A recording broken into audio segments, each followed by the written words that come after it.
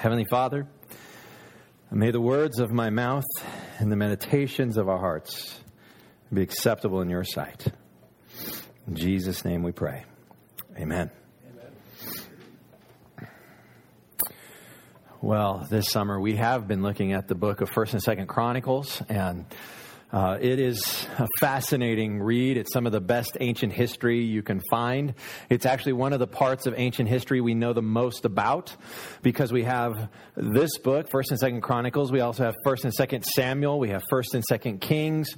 And then at the same time that all of those history books are written, we've got David and his prayers in the Psalms. We've got Solomon and his wisdom in Proverbs and Song of Songs. And then on top of that, we got a bunch of angry bald men called the prophets and their writing.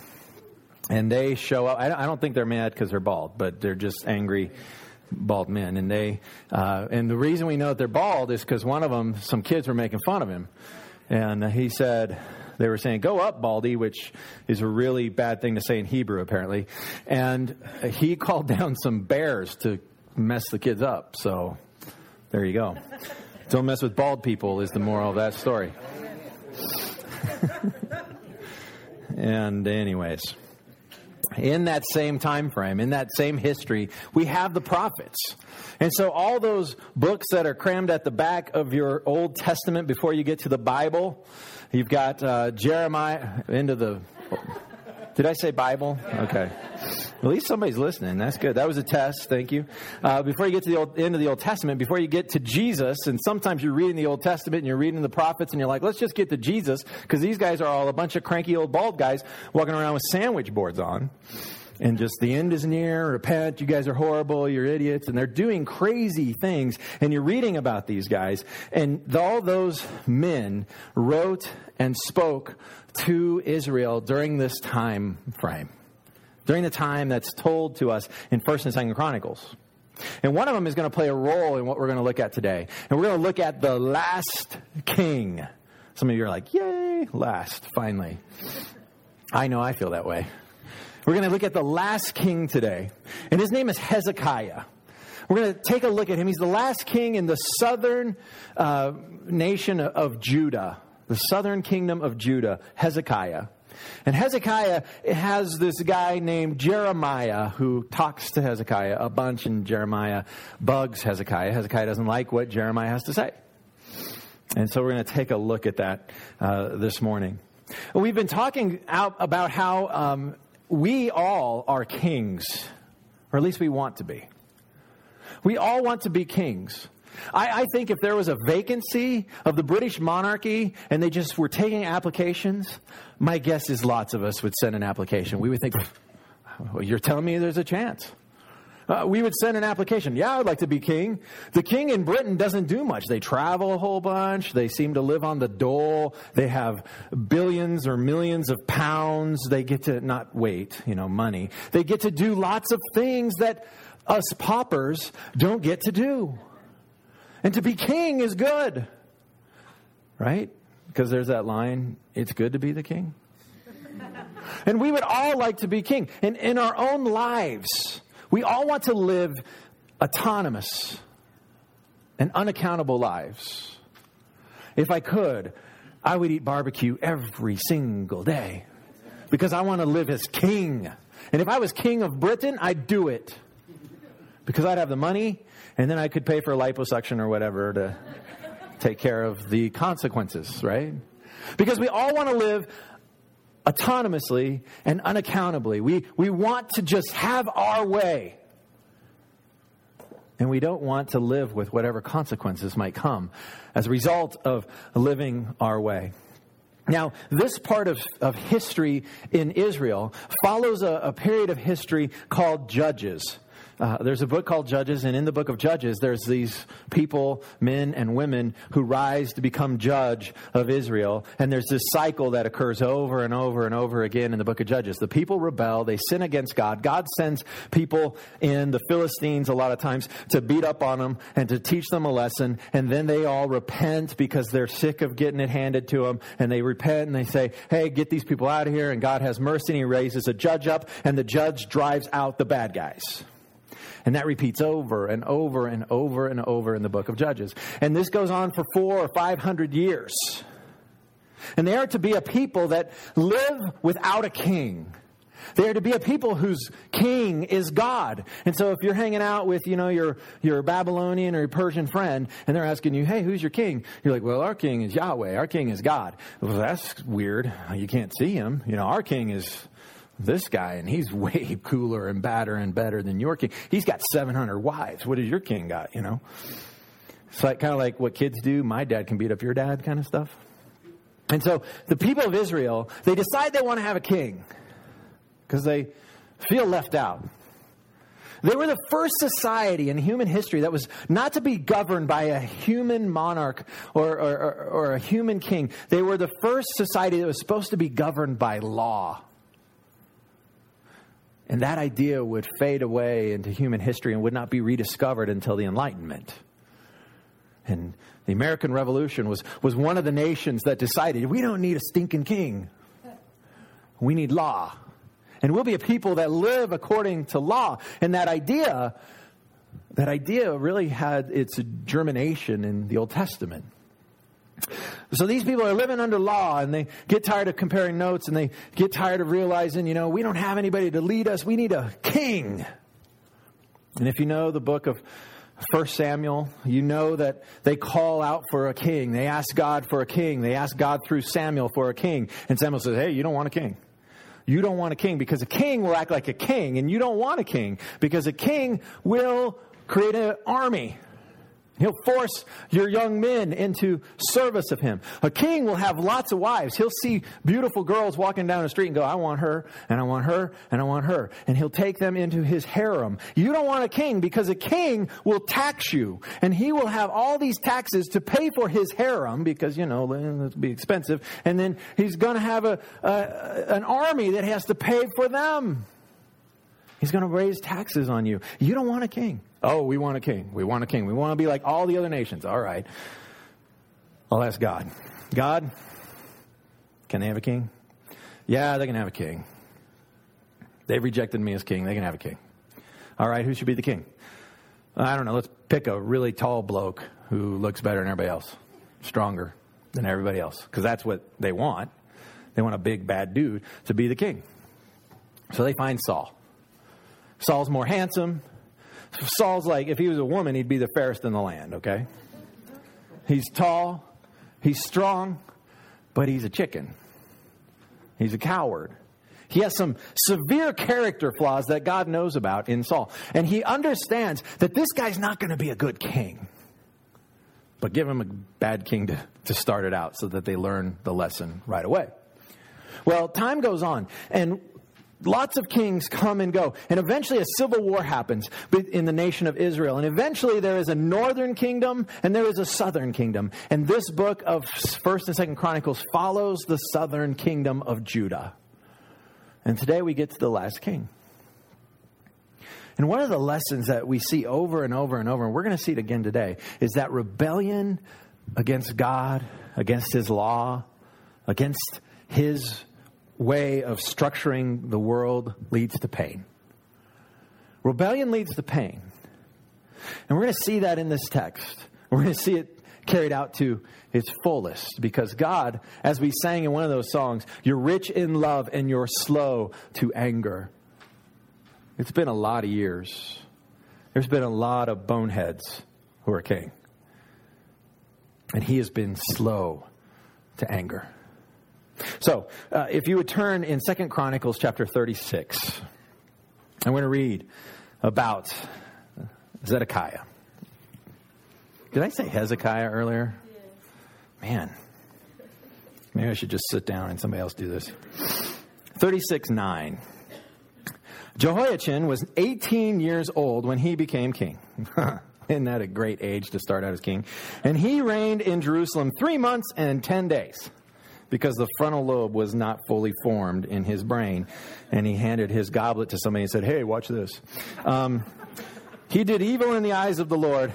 That's really not in there, but it could be. He did evil in the eyes of the Lord. In the spring, King Nebuchadnezzar sent for him and brought him to Babylon, together with articles of value from the temple of the Lord. And he made Jehoiachin's uncle, Zedekiah, king over Judah and Jerusalem. Now, what you need to know is Nebuchadnezzar is really the one who's in charge of Judah at this point in time. He's really the guy who's in charge. We saw last time that Ahaz was the guy who kind of led Judah into being a vassal state of Babylon. And so we have here Nebuchadnezzar, he calls for the king because one of the things that Nebuchadnezzar has, he has a collection of kings. You might have sports cards. You might have vehicles. Maybe you got a gun collection. Maybe you got a guitar collection. Nebuchadnezzar had a collection of kings. He'd be at a dinner party and, hey, you want to see my kings? You want to see all the kings of the nations that I have conquered? Let me get them out. They're interesting looking. Check these guys out. And so he calls for Jehoiachin. And he takes him to Babylon. He takes all the pretty stuff, the beautiful stuff, the expensive stuff, the gold-plated, bronze-plated stuff out of the temple of the Lord and takes it back to Babylon. Because it's part of the dinner party show that he can show off. And look at this thing that they built. Isn't that pretty? And he installs Zedekiah as king. Now, if you're Zedekiah, what are you thinking?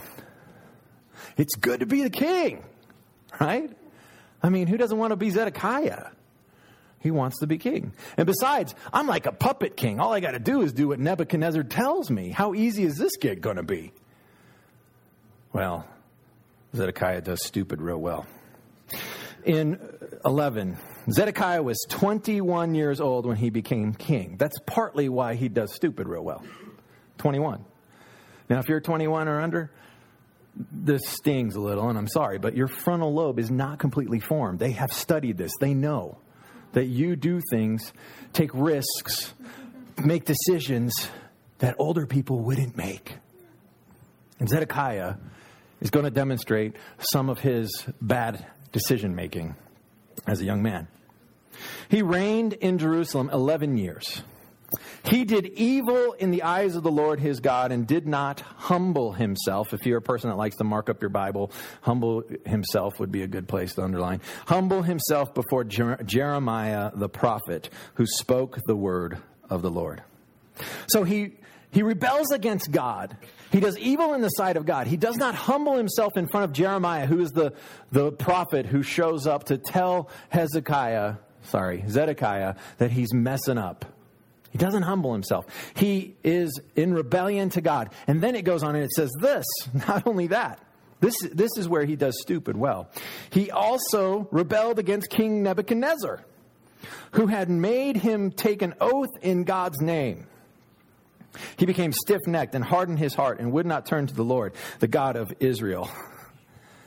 That's doing stupid real well. I was trying to come up with a way that we would understand this. Let's think about the town of Ray declaring war on the state of Colorado. It's kind of what Zedekiah was doing. And you might be thinking, well, Steve, there's a lot of guns in Ray. Yeah, there are a lot of guns in Ray. But have you been to Fort Carson?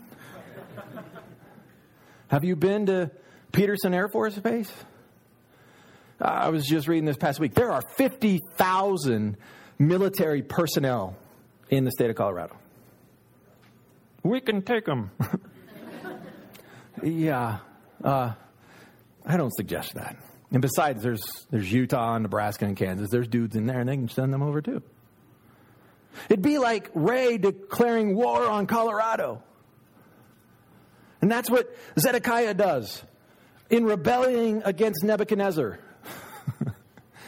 Man, you do stupid real well. Well, let's keep reading and see how this goes. Remember I said it's the last king? Doesn't go well. So, furthermore, verse 14. Furthermore, all the leaders of the priests and the people became more and more unfaithful, following all the detestable practices of the nations and defiling the temple of the Lord, which he had consecrated in Jerusalem. They've turned their backs on God. They've turned their backs on Yahweh. They've turned their backs on Nebuchadnezzar. These folks are in rebellion. Now, remember earlier I said rebellion leads to pain. Rebellion leads to pain. And we're going to see how this leads to some pain. Before we do that, though, I want you to read in 2 Kings. Or excuse me, let's keep reading 15 and 16 real quick. Here, the Lord, the God of their answer, sent word to them through his messengers again and again. If you're a person that's always looking for the grace in the Bible, here's the grace in this passage. Here's the part where God is slow to anger. Here's the part where he keeps sending messengers. Keeps sending people. One of them was Jeremiah. He keeps sending folks to tell them, stop it. Knock it off. Obey God. Humble yourselves. There's still a chance. And what do? Well, let's read first. Because he had pity, or you could also read the word compassion on his people and on his dwelling place. But they mocked God's messengers. Do you think it's going to end well for people who mock God's messengers? Despised his words and scoffed at his prophets until the wrath of the Lord was aroused against his people and there was no remedy. Did you see the piling up of words there? Just to get you a sense of how well they're doing stupid here. Did you see all the piling up of these words? They mocked, they despised, they scoffed. I mean, probably one of those is good enough to get in trouble. At our house, you mock mom, ooh. I mean, you don't even need to move into despised or scoffing. Mocking, that'll get you a little thump, right? There's this piling up of all these words to help you know that there's no remedy for these people. That God keeps sending people and they don't listen. Some of you are here today to hear that. Some of you are here today because you keep hearing from God. And you mock and you despise and you scoff. And some of you need to hear that he keeps warning you out of his compassion and his love for you. And you just keep, no, I don't like that. I don't like what he has to say. I'm going to do it this way because I'm king. And rebellion leads to pain. Now, what happens as a result of no remedy? What happens as a result of mocking and despising God's word and his prophets? Well, we got to go to 2 Kings to get the entire story of what happens. Because here in 2 Chronicles, he just gives a quick summary statement. But it gets a little more involved than that. And I want you to feel how involved it gets really quickly because, it's not a good feeling. It's not a good feeling, the pain that rebellion leads to. So in the 9th year of Zedekiah's reign, on the 10th day of the 10th month, he's telling you this is history. It actually happened. That's why all those details are there. Nebuchadnezzar, king of Babylon, marched against Jerusalem with his whole army. So all 50,000 of the military folks show up on the doorstep of Ray. Okay? Oops. Maybe we should have thought that through a little bit. So, he encamped outside the city and built siege works all around it. Now, here's what he's going to do. He's not even going to fight him. I mean, he'd crush him like a bug, but he's like, why bother to have some of my guys hurt in the process? I mean, Ray's got a lot of guns. I'm sure they could take out several people. Why bother? Let's just cut off the supply lines. Let's just build a big fortress city around Jerusalem so that nothing can get in. And that's what he does. The city was kept under siege until the 11th year of King Zedekiah. When did it start? 9th year. 2 years. 2 years. 2 years. Nebuchadnezzar has, who knows, 100,000 troops. 200,000, his whole army is there. And not only them, all the slaves, all the servants, all the cooks, all the chefs, all the people that are support to make this siege happen. And it tells us in the scriptures that they built this earthen wall that was full of rocks and logs all the way around Jerusalem, and they just were going to wait them out. It tells us in the Bible, it got so bad, people were eating horses. Some scholars think that it may have led to cannibalism. It got so bad. So, that's what happens when you rebel against Nebuchadnezzar. And really, it's rebellion against God, because when we look at the next passage in Jeremiah, we're going to see that Zedekiah had a chance. He had a chance. Zedekiah or Jeremiah is one of those guys that God sent that they mocked and they scoffed and they despised. And Jeremiah, he had this discussion with Zedekiah during this siege, sometime in those 2 years. Then Jeremiah said to Zedekiah, "This is what the Lord God Almighty," see all the piling up of terms for God there? He could have just said, "Here's what God says." But he chooses to say, "Here's what the Lord God Almighty." The Hebrew there is God of the angel armies. That's how mighty he is. Like he has this army that your arrows go through them. This is God of angel armies. This is the Lord God Almighty. This is what he is saying to you. Do you think he goes, "This might be worth listening to"? Let's see what Zed does, right? "If you surrender to the officers of the king of Babylon, your life will be spared and the city will not be burned down. You and your family will live." But the next slide says, "But if you will not surrender to the officers of the king of Babylon, this city will be given into the hands of the Babylonians and they will burn it down. You yourself will not escape from them." King Zedekiah thinks about this for a moment. And he realizes that some Jews have gone over to Babylon. He's got some enemies out there who don't like him, who want him removed. And he's thinking, "Jeremiah, what you just said, I don't know if I believe you.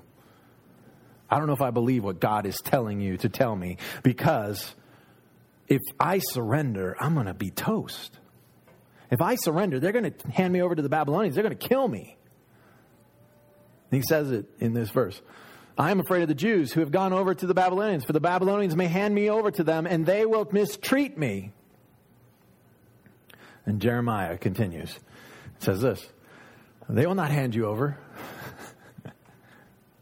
Don't you hate that when an angry bald guy tells you what to do sometimes? "They will not hand you over." Jeremiah replied, "Obey the Lord." Just a quick guess. Do you think he'll do it? Does he have any track record? Is there any reason to think, "Okay, yeah, I'll do it"? Is there any reason to think that he's going to quit doing stupid good? Is there any reason to think that he all of a sudden is going to be like, "Okay, we're eating babies and horses. Maybe it's time"? Do you think he's going to get a clue? "Obey the Lord by doing what I tell you. Then it will go well with you and your life will be spared. But if you refuse to surrender," that word surrender happened a couple of times in those few verses. Surrender, obey. One thing about kings, they don't like to surrender. One thing about kings, they don't like to obey anybody but them. One thing about you and me, because I'll speak for me. Maybe you don't do as stupid as well as I do. But one thing about me, I don't like to surrender. And I have a real hard time obeying. I'm a compliant firstborn, but I still get my way sometimes, I still make it work the way I want it to work. I still manipulate. I still, connive and cajole and do things. I don't do obedience well. I don't do surrender well. I've had multiple conversations with people in my office that I know don't do this well. Remember, rebellion leads to pain. Obedience, and you just might be spared. Now, let's find out how Zed does, shall we? we've taken bets, and folks are thinking he won't do very well. We got to go back to 2 Kings. Well, actually, let's go back to 2 Chronicles 36 again to see what happened. This tells us what happens to Jerusalem. And in 2 Kings, we're going to see what happened to Zed. And so in Jerusalem, it says this. He brought up against them the king of the Babylonians. The he there is God, who killed their young men with the sword in the sanctuary and did not spare young men or young women, the elderly or the infirm. God gave them all into the hands of Nebuchadnezzar. He carried to Babylon all the articles from the temple of God, both large and small, and the treasures of the Lord's temple and the treasures of the king and his officials. They set fire to God's temple and broke down the wall of Jerusalem. They burned all the palaces and destroyed everything of value there. I don't think Zed got it right. Jeremiah said, if you do not obey, if you refuse to surrender, it's going to burn. It'll all burn, and you will not be spared. And this is the report that we read in 2 Chronicles. And then in 2 Kings, let's see how Zedekiah finishes up. But the Babylonian army pursued the king, Zedekiah, and overtook him in the plains of Jericho. All his soldiers were separated from him and scattered, and he was captured. He was taken to the king of Babylon at Riblah, where sentence was pronounced on him. They killed the sons of Zedekiah before his eyes. Then they put out his eyes, bound him with bronze shackles, and took him to Babylon. Rebellion leads to pain. In this case, man, could you imagine? Could you imagine being captured by a foreign army, being taken prisoner, watching your sons be killed in front of you? That's the last thing your eyes will ever see, is their blood, their severed heads. Then they gouge your eyes out. Maybe it's not so good to be the king. Here, this is Zedekiah's demise. And we see that he refused to surrender. We see that he refused to obey.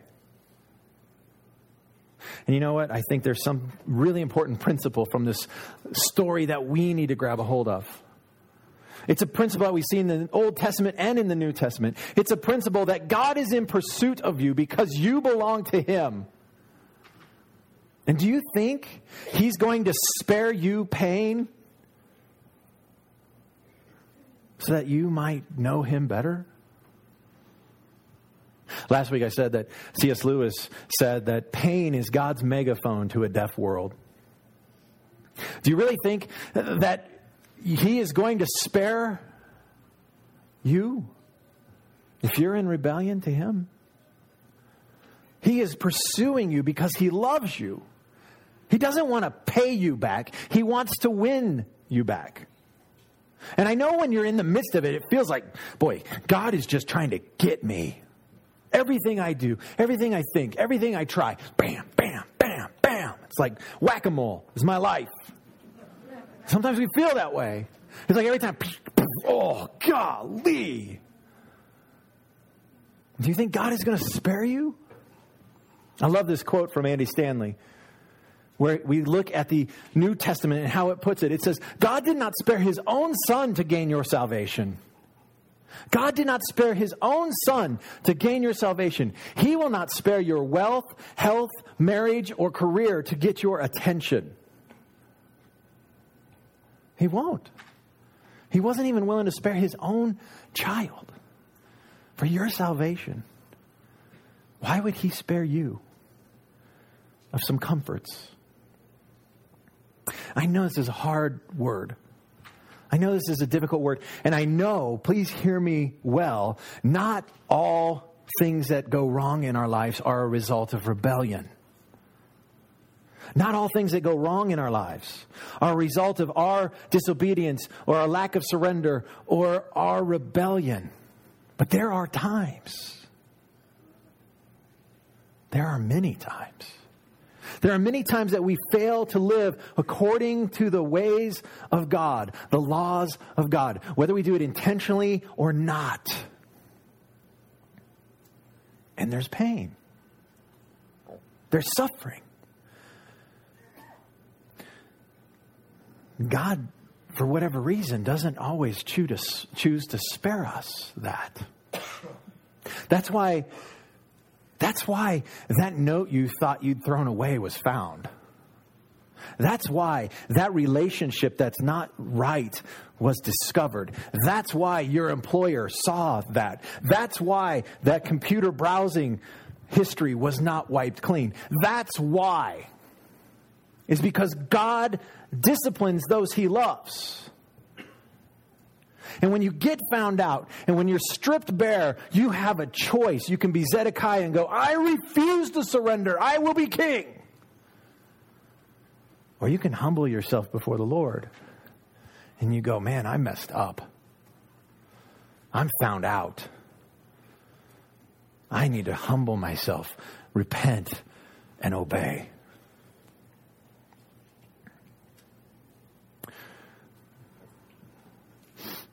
There's a passage in Revelation, chapter 3.